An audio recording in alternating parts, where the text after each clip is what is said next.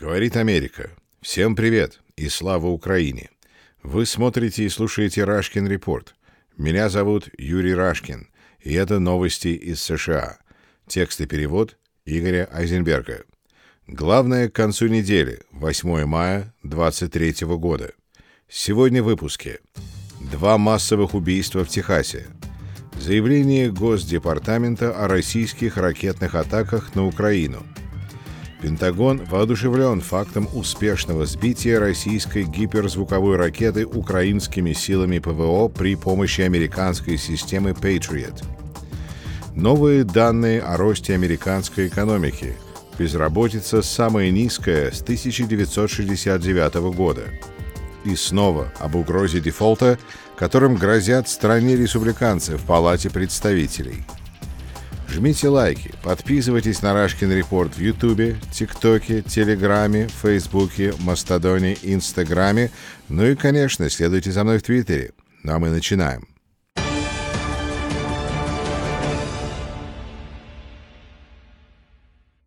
В выходные дни произошли 2 массовых убийства в Техасе.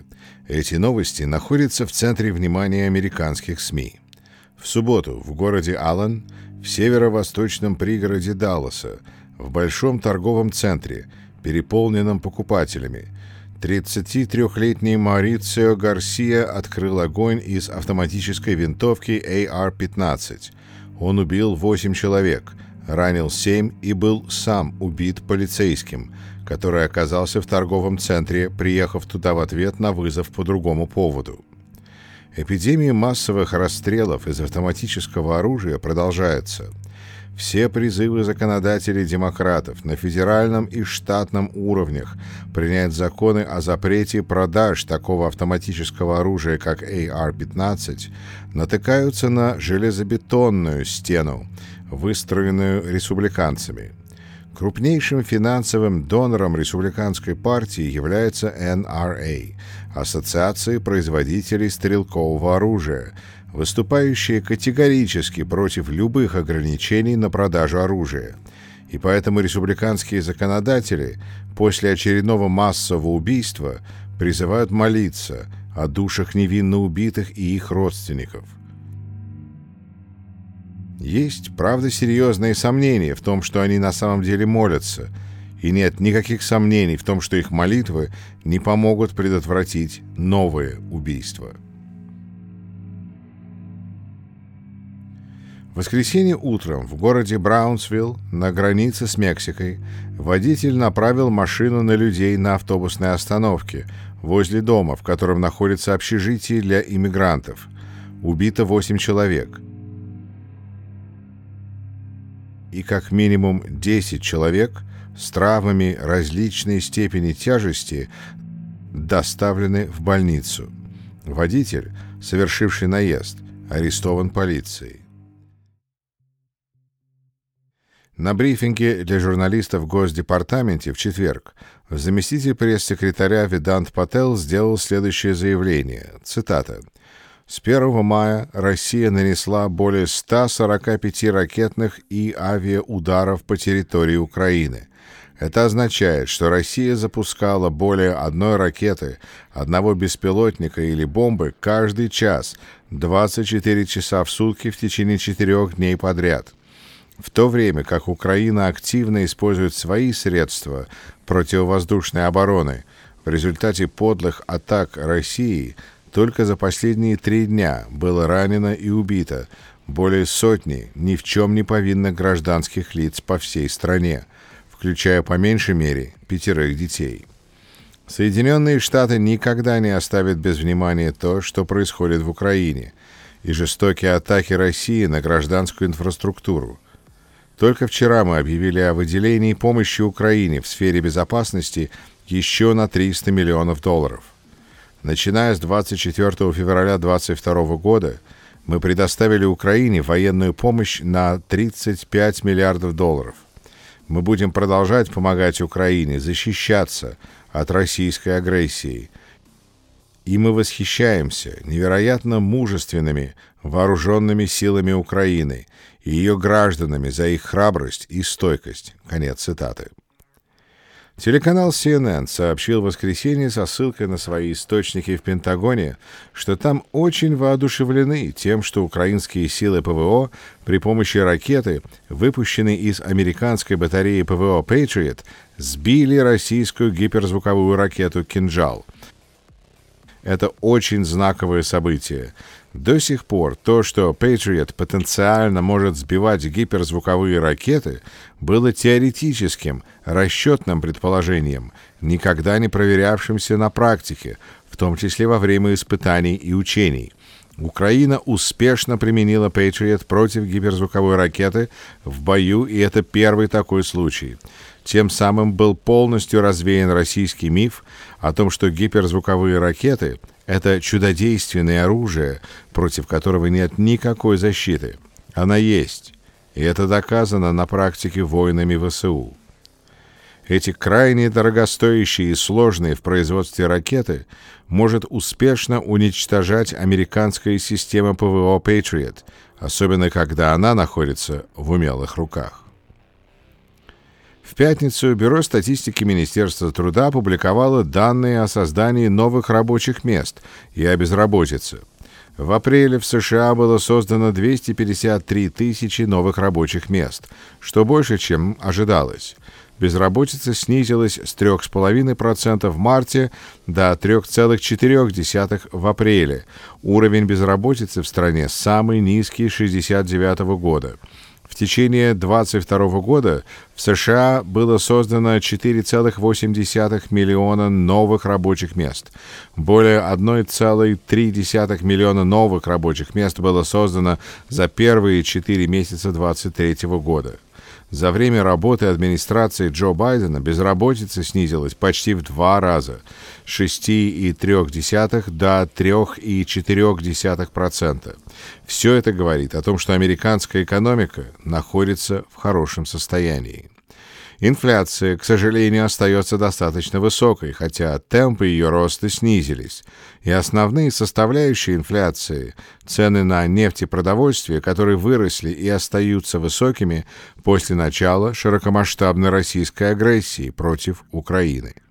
Но большое количество создаваемых рабочих мест, рост ВВП, рост производства в США, самая низкая безработица за 54 года – все это говорит о том, что экономика развивается и демонстрирует положительную динамику.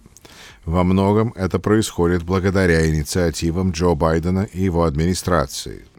Законы о масштабных государственных инвестициях в реконструкцию инфраструктуры, в развитие зеленой энергетики, в производство микросхем заработали. Все они способствовали созданию значительного числа новых рабочих мест и росту производства в стране. При этом происходит своеобразная цепная реакция роста, например, реконструкция инфраструктуры, строительство новых предприятий по производству электронных микросхем требует разнообразных строительных материалов и разной техники, производство которых растет и, в свою очередь, требует создания новых рабочих мест. Растет производство и в различных отраслях военно-промышленного комплекса по понятным причинам. Требуется новое оружие и боеприпасы для Украины. Требуется пополнение запасов американской армии, восполнение того, что было передано и передается из этих запасов Украине. Требуется больше вооружений и боеприпасов и самой американской армии, и союзникам США. Весь этот экономический рост находится, однако, под угрозой, поскольку Соединенным Штатам совершенно реально угрожает дефолт, в том случае, если до 1 июня Конгрессом не будет поднят потолок государственного долга. Республиканцы в Палате представителей поставили условием его повышения сокращение расходов, фактическую отмену реконструкции инфраструктуры, развитие зеленой энергетики, сокращение социальных программ. Эти условия заведомо неприемлемы для Джо Байдена и его администрации. Неприемлемы, поскольку если их принять, это будет не просто отказом от выполнения всех предвыборных обещаний Байдена, но это будет означать потерю большого числа из созданных в последние 2 года рабочих мест, падение производства, запрограммированное отставание США в своем экономическом развитии от Китая. Если же потолок долга не будет повышен, страну ждут дефолт и еще более тяжелый экономический кризис. Во вторник в Белом доме Джо Байден встречается со спикером Палаты представителей Маккарти и лидерами обеих партий в Сенате с тем, чтобы обсудить шаги по выходу из создаваемого республиканцами в Палате представителей кризиса. Вот что написал об этом в «Нью-Йорк Таймс» в четверг лауреат Нобелевской премии по экономике профессор Пол Кругман. Цитата. «Соединенные Штаты приближаются к долговому кризису. Возможность дефолта по американскому долгу уже начинает будоражить рынки. Самое странное в этом потенциальном кризисе то, что он не имеет на самом деле ничего общего с вопросом слишком большого долга. Допустим, вы считаете, что федеральное правительство за долгий период времени взяло слишком много денег в долг. Мы можем спорить о таких вещах, но сейчас они не имеют никакого отношения к делу. Америка в 23 году не похожа, скажем, на Грецию в 9 году или Аргентину в 1 году, отрезанных инвесторами, потому что они потеряли веру в нашу платежеспособность. Вместо этого наш надвигающийся кризис будет полностью вызван самим собой, или, если быть более точным, вызван республиканцами. Если он случится, то это произойдет потому, что партия, контролирующая Палату представителей, откажется поднять потолок долга, причуда бюджетного процесса в США, которая позволяет Конгрессу предотвратить осуществление правительством платежей, которые уже были ранее утверждены действующим бюджетным законодательством. Есть 3 вещи, которые необходимо знать об этом кризисе. Во-первых, что бы ни говорили суды о конституционности потолка долга, бюджетные решения должны диктоваться голосованием по поводу расходов и налогов, а не захватом заложников, при котором партия, страстно желающая разрушить экономику, получает то, что хочет. Во-вторых, если политика вымогательства действительно приведет к дефолту по долгу, последствия будут катастрофическими. В-третьих, у различных способов, с помощью которых администрация Байдена может попытаться обойти вымогательство республиканцев и продолжить нормальное управление, нет никаких экономических недостатков. Вопреки распространенной дезинформации, такие вещи, как выпуск премиальных облигаций или чеканка платиновой монеты достоинством в $1 триллион, не приведут к инфляции. Хотя эти потенциальные меры звучат не очень красиво, но создание глобальной депрессии из-за того, что мы боимся выглядеть глупо, было бы совершенно безответственным. Вот как должно на самом деле работать бюджетирование. Конгресс принимает законопроекты, устанавливающие налоговые ставки и определяющие расходы, которые становятся законом, если президент их подписывает. В большинстве случаев законодательно установленные расходы превышают доходы, поэтому правительство вынуждено занимать деньги, чтобы покрыть разницу. Пусть так, но в соответствии с причудой американского законодательства, имеющей сложное происхождение, Конгресс должен проголосовать 2-й раз, чтобы санкционировать заимствования, требуемые его собственными предыдущими голосованиями. Что будет означать, если Конгресс откажется санкционировать эти заимствования, то есть откажется поднять потолок долга? Это не будет способом сдерживания расходов. Напротив, это было бы равносильно тому, чтобы помешать президенту произвести выплаты, которые уже были санкционированы Конгрессом. Это было бы все равно, что купить кучу мебели для дома, доставить ее в дом, а затем отказаться оплачивать счет. И это было бы очень разрушительно.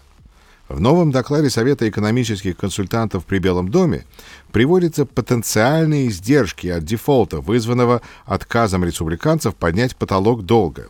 Анализ показывает, что затяжной дефолт может стоить 8 миллионов рабочих мест в результате потрясения потребительского и делового доверия, повышения процентных ставок по американским долгам, которые инвесторы перестанут считать безопасными, и резкого вынужденного сокращения государственных расходов. Эти прогнозы, возможно, даже преуменьшают потенциальный ущерб. До сих пор мир считал государственные долговые обязательства США самым надежным активом. В результате казначейские векселя играют решающую роль в качестве залога во многих финансовых операциях. Если сделать эти векселя небезопасными, вся мировая финансовая система может заморозиться. Конец цитаты. И вот что в той же «Нью-Йорк Таймс» написала несколькими днями ранее Хиллари Клинтон. Цитата. «Во всем мире люди, компании и правительства осуществляют международные сделки в долларах, инвестируют в казначейские облигации США и полагаются на американские банки, потому что верят, что Америка платит по своим долгам, поддерживает верховенство закона и гарантирует стабильность. Центральная роль доллара дает Соединенным Штатам далеко идущее влияние. Это позволяет нам вводить сокрушительные санкции. Неудивительно, что господа Си и Путин стремятся нарушить господство доллара и нивелировать тем самым американские санкции. На их недавнем саммите в Москве Путин предположил, что Россия может начать продавать нефть по всему миру, используя китайские юани, а не доллары, что она уже делает для поставок в Китай. Обе страны также пытаются создать трансграничные финансовые системы, позволяющие им обходить американские банки, и держат меньше резервов в долларах. Если Конгресс продолжит заигрывать с дефолтом, призывы к отказу от доллара как мировой резервной валюты будут звучать все громче, и не только в Пекине и в Москве. Печальная ирония заключается в том, что мистер Маккарти и многие из тех же республиканцев в Конгрессе, которые, похоже, намерены саботировать глобальное лидерство Америки, отказываясь платить по нашим долгам, также позиционируют себя как жесткие ястребы по отношению к Китаю.